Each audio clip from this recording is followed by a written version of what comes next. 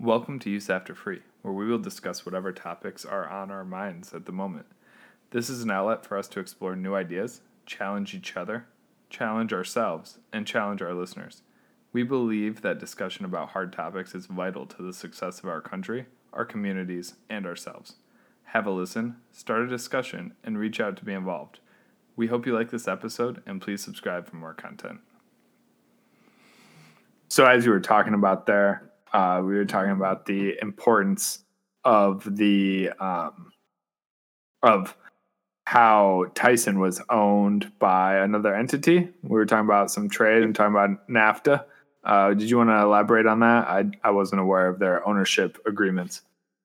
Yeah, so Tyson is indeed owned by a company based out of Hong Kong, 51% majority stakeholdership of Universal Plan Investments.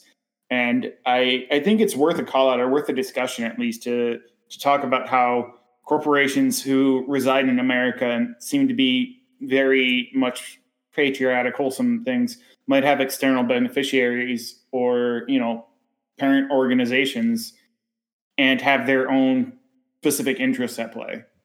I really think that this forms this goes a lot of ways for me, and I know we're just going to break the topic line here. I agree, because I think that Tyson is such a great example of this, because I'm going to rattle off my other ones right now and where I think that this becomes a really sticky issue that's hard to undermine. Get it? Okay, so first of all, Riot Games, owned by China. Everyone loves League of Legends, but no one really cares that it's a Chinese-owned company other than the direction of the game, right? It's a game. What's the consequence? Tyson Chicken, that's pretty integral, right? That's a big livelihood to a lot of people, right? The American farmer, the American jobs, right? Those are jobs here, but more importantly, let's put on our tinfoil hats and say what happens when America needs to isolate in terms of war, in terms of embargo or treaties that we pass, right? Having an externally controlled main food source of Americans is way different than a video game. And to some lesser thing, look at Diageo, the massive beverage conglomerate that owns brands like Hendrix, Aviation, Casamigos, Aero. They own bourbon brands that are, wholeheartedly America's number one spirit, right? So you can look at the scale, right? And to me, it's video games that are literally trivial. Spirits, which we can all talk about how it's probably foundational and people would go to war for alcohol. Case in point, look at the 18th and 21st Amendment, which would be the start and end of prohibition for those who are not keeping track at home. And then the end point would be, look at our main food source, like chicken, which is known as one of our most vital and most inexpensive protein sources and sustenance in this country. So when we look at those impacts, how important would you say chicken is to America? I would say chicken is probably the number one most important livestock in America. Can you cite any pieces of legislation that come to your mind immediately that would, just rough ballpark, might have to do anything at all with chicken? The Association of Poultry is one of the major lobbying unions in America. So one of the first things that comes to my mind is the chicken tax. Are you familiar with this? I have heard it, but I could always use a refresher. So for those of you listening out there, the chicken tax is something that the United States enacted post-World War II, where chicken was sought after as a delicacy over in Europe, right?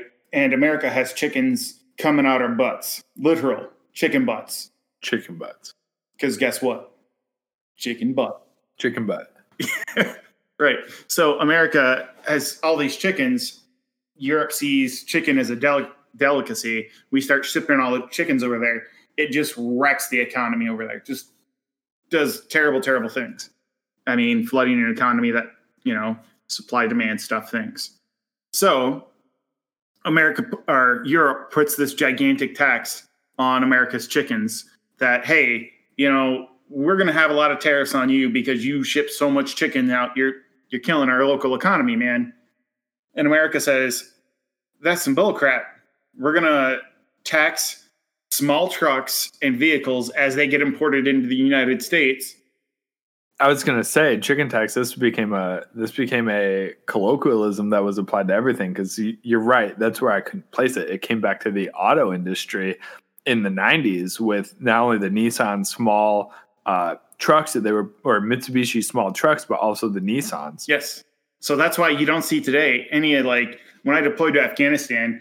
One of my favorite things to do over there was drive the colloquialism, the fob beater, the local truck that was a 4-wheel drive diesel truck, completely stripped down. I'm not saying it was the best vehicle I've ever driven in. However, I would love a small diesel truck, 4-door, 4-wheel drive for a very inexpensive price tag in America. I don't know that can exist. I don't know that there's enough demand for that to exist for our current manufacturers to do, because obviously they've got, market group research that they've done that says, no one else wants that. You're just a weirdo. But yeah, that's why you don't see small trucks in America that are foreign made. Like the Tata trucks, the Toyota Helixes, those things, they don't exist in America specifically because of the chicken tax. So bringing that back, you're saying that chicken is integral to the American society, and it has far-reaching ramifications outside of providing a cheap food source, but so much so that has influenced legislature that has been expanded upon the whole economic scale. I would say that explicitly.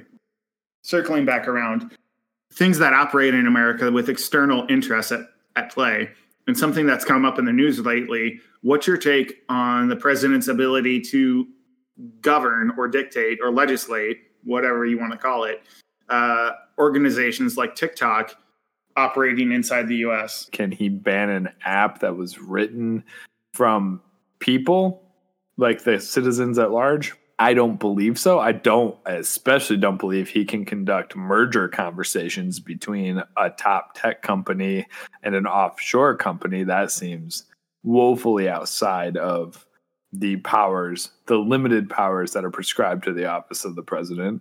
Or request or dictate, for that matter, any portion of the sale that would be conducted go to the treasury outside of obvious taxes and change hand transaction stuff.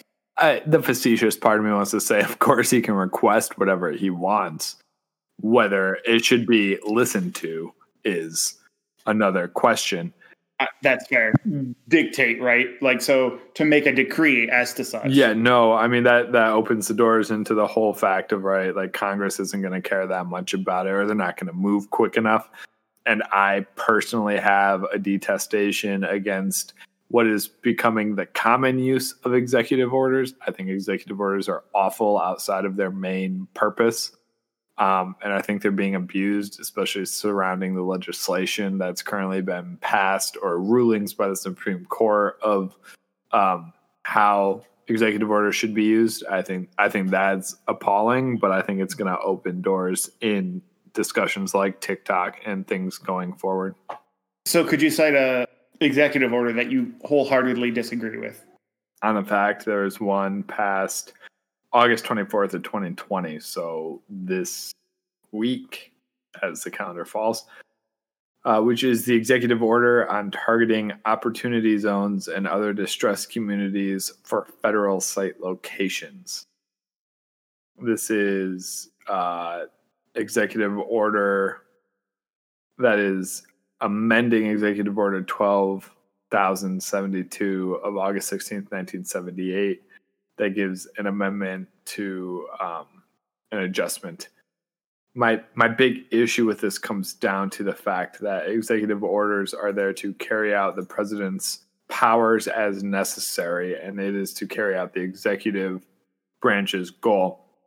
Once you cross the line into legislating via executive order, you're circumventing the purpose of checks and balances and branches in the government. When you have an executive order that is changing how law operates, that's not how the country was founded or the formation that we're supposed to follow. So I strongly disagree with those, even if those executive orders cut in favor of my political bias and what I believe. If it's a boon for me, I still disagree with the means of how we got there. And I think it's overstepping. I think that's a hard pill to swallow and a hard thing to come to, because obviously I enjoy the outcome, but I don't necessarily want that outcome if it means that we're compromising the standards that we set. Recently, it was passed when, purely out of biasness, it seems, that executive orders will stand. The key to executive orders was that they were the executive of that president. So as soon as the office changed, executive orders passed fell through. But they recently made a change in legislation that executive orders stand. So in this case specifically, it was when President Obama made an executive order that enacted parts of Obamacare. This legislation was passed so that President Trump could not usurp those powers. I think this sets a dangerous precedent where using the mechanism of an executive order, being able to circumvent legislature completely to pass a law that you want for your own outcomes, then it stays in the books and is not undone by another president, means that we're going to find this horrible pendulum of the political atmosphere as it swings towards one side, and it's just executive order after executive order as Congress is trying to check it. And then it swings back the other way, as is seen every 4 to 8 years in this country. And more executive orders are passed to undercut those that were passed before. And I think it's a terrible precedent. I think it goes against everything that we set as our way of passing laws and having checks and balances. And I do believe that it's supposed to move slowly and grind through the legislative process on purpose. And I think part of that is to temper people's responses and to stop knee-jerk reactions, really balance out that noise. If you want to get on like a electrical or technological analogy, you want to tune out that noise and the immediate gut reaction by putting it through this long process of review and vote. And I just detest executive orders as a whole. Yes. To what you were talking about, right? I did not know that the Obama era passed legislation that effectively did a doorstop on one executive order versus another. And it was my preconceived notion that the second person picking up the torch had to reenact all of those previous presidential. Oh, no, that was recent. Oh, really? That was 2020. However, I would cut the other way in the same vein though, right? Like I disagree with the idea that the president should be able to decree something. And I agree with you that 100% the feature is the bug of grinding the legislation through, getting, through all of the different windows, or getting through all the wickets rather, getting the legislation through all the wickets, making it sure works for everyone, because the federal law has to work for everyone, right? So something that cuts for one way or the other, it's bad because it's cut out for a specific group, and that's bad in my opinion. Law should work for everyone. To that end, Trump enacted the bump stock ban executive order, where all of a sudden he's dictating to the ATF, which is not a body that is elected. It's an appointed body, right? How you're going to interpret a law that has been on the books since the National Firearms Act. And it is now to be interpreted a different way. So the power given to the executive branch, which is an elected official, then gets delegated down to an agency, which is not an elected official. You can't vote them out of office. You have no recourse other than to sue the entire government as a whole, which is a gigantic undertaking in and of itself. And your recourse isn't that someone gets fired, some penalization happens. It's that you are allowed to have your right back. I think that touches on a lot of things about the individual right coming back, and like your idea of the ways to protect that. But to that end, I think it was George Carlin that said, if the government can take it away and give it to you, and that's what a right is the government doing that, is it really anything? True. It's really interesting to say, on a one-on-one conversation, it's really easy to have with an individual who disagrees with you fundamentally, and that's something that's very easily overcome. However, when you're faced with a group of individuals who you're, again, very close friends with, they know you personally, but like many different individuals coming at you with, contrary points of thought, it's very hard to engage in that conversation, that one-on-one, on an individual basis, because to have a real debate in an actual in-depth conversation, you have to, hey, here's this idea. Okay, cool. I dispute that idea because X, Y, and Z. And here's this other idea from a different person and another idea. And it becomes this machine gun of here's why you're wrong. And only one side of voices get heard. And it's just a single person who gets sorted out, othered, if you will, as they like to say, in the situation of a group conversation. So how do you deal with something like that? I think that's really hard to address, especially in that one versus many setting. I think the biggest idea that you can take forward is focus it back on you. Focus, this is what I believe because of X, Y, and Z. And if you like, where are the holes, so to speak? Like, prove me wrong. Tell me where this is wrong. Because you're right, you can't engage 10 different ideas on the minutia or the small pieces of their thought when it's 1 on 10, because when you address one person's, that opens up 9 others to say, well, that's not what I believe, or that's not my take on it. And it does create that uphill battle type of viewpoint. Yeah. So you can ask for one at a time, or you can try to set out these more focused on your viewpoints, and then that shouldn't be, I mean, it'd be less overwhelming. It'd be more of like, here's why I believe that. Okay, there's 9 people, 10 people trying to say why or point out holes in that scenario, but generally speaking, they're going to try to pile onto a couple of different viewpoints. Yeah, to that end, the success I did have was, hey, one at a time, because having thought-provoking ideas and engaging in those types of conversations really does require a bit of research. I mean, if you're already spun up and you already have the depth of knowledge on something, that's amazing. However, if you don't, and someone brings up a new thought-provoking idea, it should take you some time, some real introspective time to think about, hey, does this idea have merit? Yeah, and I think that's a big one too.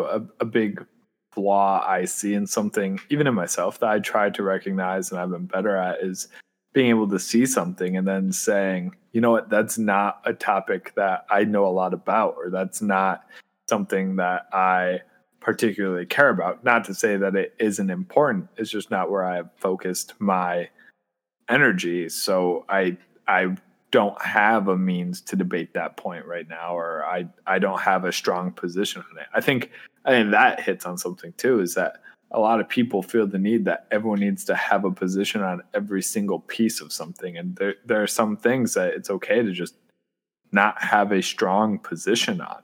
I mean, because you haven't done the research. And I think that takes a lot of courage to admit too, that even if it's a controversial topic today, if you haven't done the research, how can you hold a strong opinion? Right. I mean, I think it's critical that we have that perspective of, hey, I hold this point of view. Okay, can you logically debate, either intrinsically or extrinsically? Well, can you logically debate, either with yourself or with a friend, both sides of the argument, and understand both, and still come to the same rationale on where your thoughts and where your opinions lie? Exactly. I think that's a big one. I also think, I focus on, and I'm very clear about what I care about, and what my personal standings are. And that's not even necessarily political positions, but also the logical formation and the process of getting to those opinions, right? I love people who are logically consistent, and I like the ability to be able to follow it through and apply with critical thinking. the same standard across the board, even if it is uncomfortable at times. And I think a lot of the time in other ways, that's been a way that I've used to diffuse situations, or in like the not so great way of saying it is like calling people out on it, or calling out a point that doesn't stand to have merit when you see it, is to use a consistency type argument against that. And to show that one-sidedness, or to show that hypocrisy. And I think that technique can cause a stagger or a stumble in the person I'm talking to where they have to go, oh, gee, maybe I do need to think about this or form another position, right? I think it's a big flaw in the beginning to accept the premise as it's given to you, right? When you receive the question, you need to restate it and frame it in the way that makes sense to you, and to make sure you guys are talking the same way, not always accept what's given to you as the facts or the asking basics. The person, when you start to engage in a conversation, a back and forth, a dialogue, whatever, to define what they're talking about is critical. And that way you can kind of set scopes and boundaries of things, right? So like, hey, I believe that life begins at conception. Let's take as a very controversial topic. To that end, that means, X, Y, and Z occurs. This is when a human is a human. So here is my thought process for that. Here is this. And you can start that dialogue there. And, no cards up my sleeve. Here's where I'm at. Everything's on the table. Sure. Yeah, I think that's a big one. And I do try to even say the thing like, I'm going to ask you what you mean by things, or to define things, and it's not to belittle your position, but so that we are both explicitly clear on what we mean when we say something. Because you're right, I see it all too often when people just talk past each other, and then you're just arguing points to no one. And that doesn't make for any growth in that topic at all. And I think it's also critically important to say that because you ask the question doesn't demean the other person's opinion, doesn't mean that like it's not a nihilist perspective, right? Like, or it would be a nihilist perspective to sit there and say, hey, no matter what the outcome of this debate or turmoil is, it's not going to matter because I can't affect change. And I think that some people have that opinion, but really, even controversial topics like the right to life versus pro-choice and whatnot, the discussion of that is critical and thought-provoking and, self-reflecting here. One of the most interesting conversations I've ever had was one with one of my family members who was like, this was a while back, and he told me that, yes, I just went through common law, and I believe that, there is no unlimited right. No matter what you say or what you do, there is a limitation to whatever rights you have.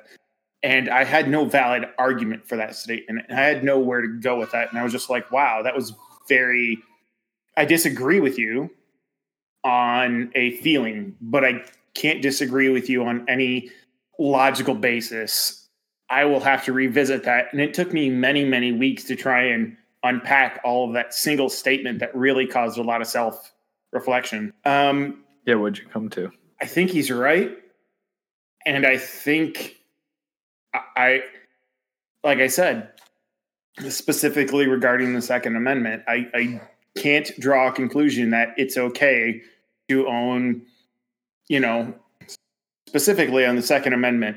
I came to the conclusion that, no, I don't believe it's okay to own nuclear warheads in the hands of private citizens. So there's obviously a limitation on that right.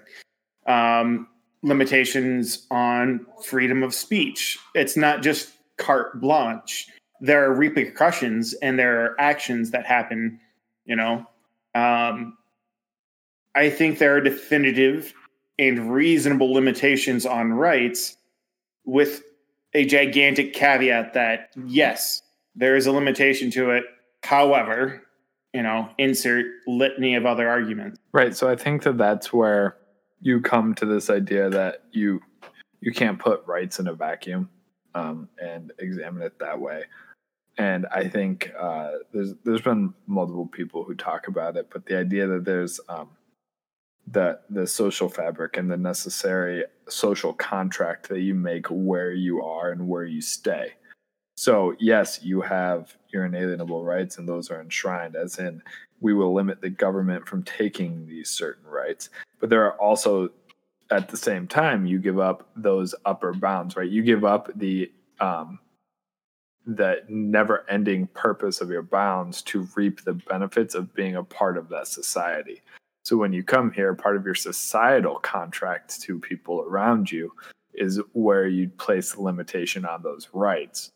And then we just reinforce that the government cannot encroach further or dictate within that. So I'm gonna pause you real quick because you said a lot of buzzwords and my head's kind of spinning right now. Okay. And I'd really like to deep dive into those because words have meaning, right? Sure. So you mentioned first and foremost social contract. And yep. I feel like that's a buzzword going around today. What is the social contract? So your social contract is the idea that you can't just live within a political, like a legalist society, but that you owe. It's kind of the unstated, broader brush culture that you can put across a country in today's terms. So the idea of being like in America, there's a ton of different subcultures that you can pick apart. I mean, you can probably find dozens easily, but there's underlying principles when you step outside of where in America, what is your cultural identity? But like, how is America seen on a global stage versus how is Germany seen versus how is Japan, Australia, India? I named the country, but there's like a societal. Your societal contract is when you are basically, in the simplest terms, when you go to that country, what are you saying as a person you are doing to give a good what are you giving to that society? Like what are you accepting as your role to play in that society, and what will you do that meets the confines of the law? So by that definition, it sounds like what you're trying to say is culture and your engagement in that culture as an individual contributor. Sure. Or you could say it's what do you do in a non-legal sense that is good for you. So what are your non-legal motivations that the country tends to identify around?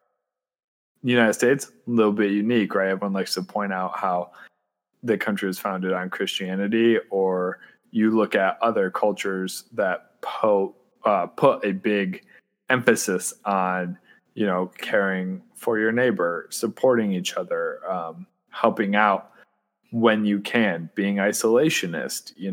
There's lots of different cultures that come across, but like, what are you willing to do? So basically, to put it in a more tangible way that doesn't sound so like meldy and gooey, is what are the common held limitations to those rights that aren't prescribed by the government. So when you come to America, you accept that you have freedom of speech, freedom of the right to bear arms, freedom of religion. But what does that mean? Like, you understand also, you are not going to own weapons of mass destruction because you can't. It's not great.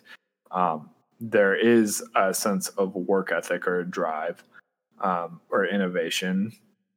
There is less of a limit in that role that you will perform. But if you're part of a lot of people will find that sect from their religious institution. You will take care of the sick. You will help the elderly that you will donate time, money, food, whatever you can to be a good neighbor or to be a good fellow in your religious congregation, whatever your creed.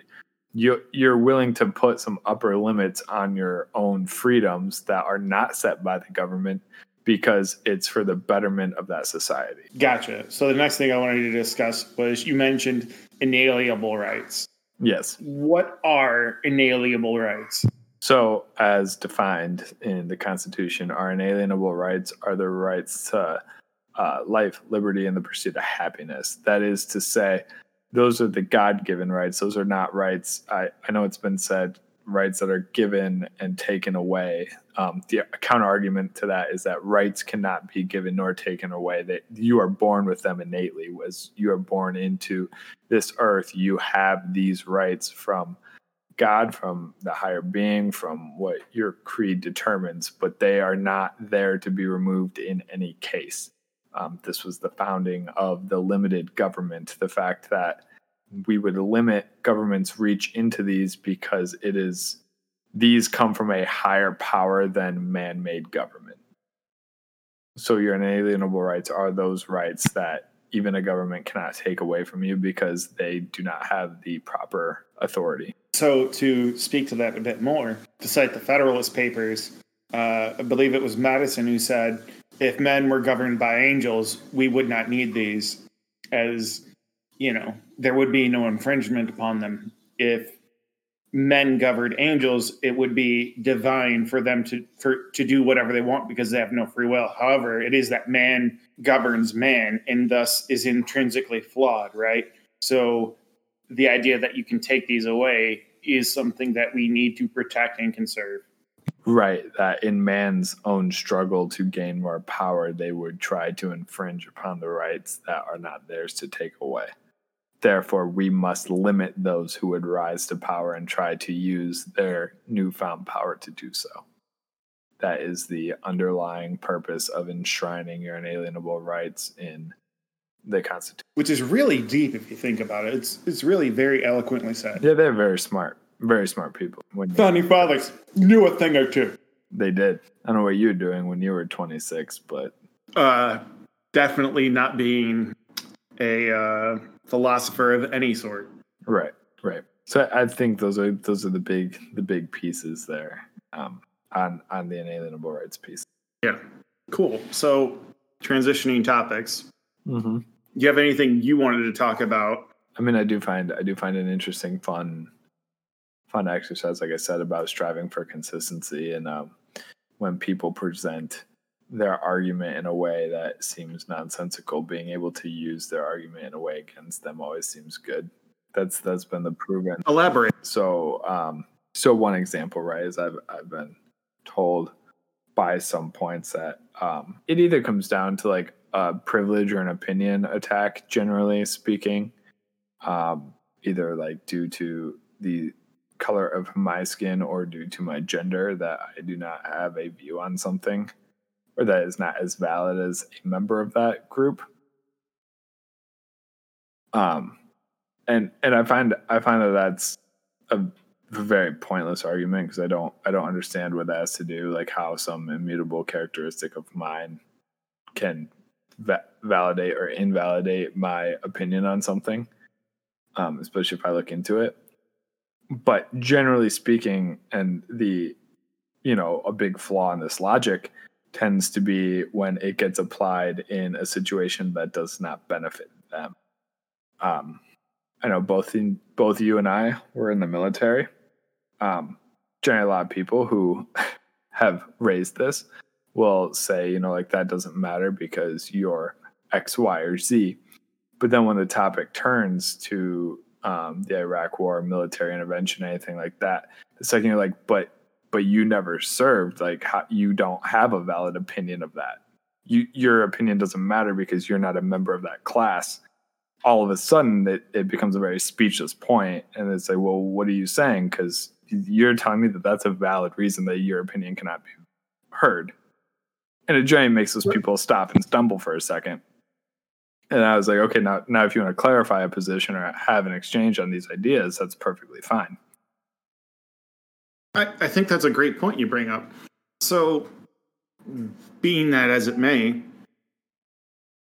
I mean, I think any shutdown of dialogue is detrimental to the, what is it called? The healing that needs to be occurring in the United States, of people being less divisive, less gotcha, less, I think on a whole, we could be better people.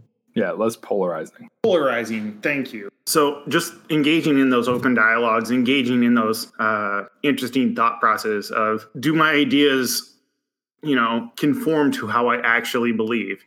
And really running them to ground and having those, again, internal dialogues of, okay, if I think this, is this a broad enough brush that I can paint my opinions on to where it logically pans out? Right. And I think that's the hard part. That's the hard part to do when you don't find people that have opposite views or different views, and you sit in an echo chamber and everyone just kind of pats each other on the back. And they just amplify these talking points that don't necessarily highlight anything or challenge anything, and you can't grow.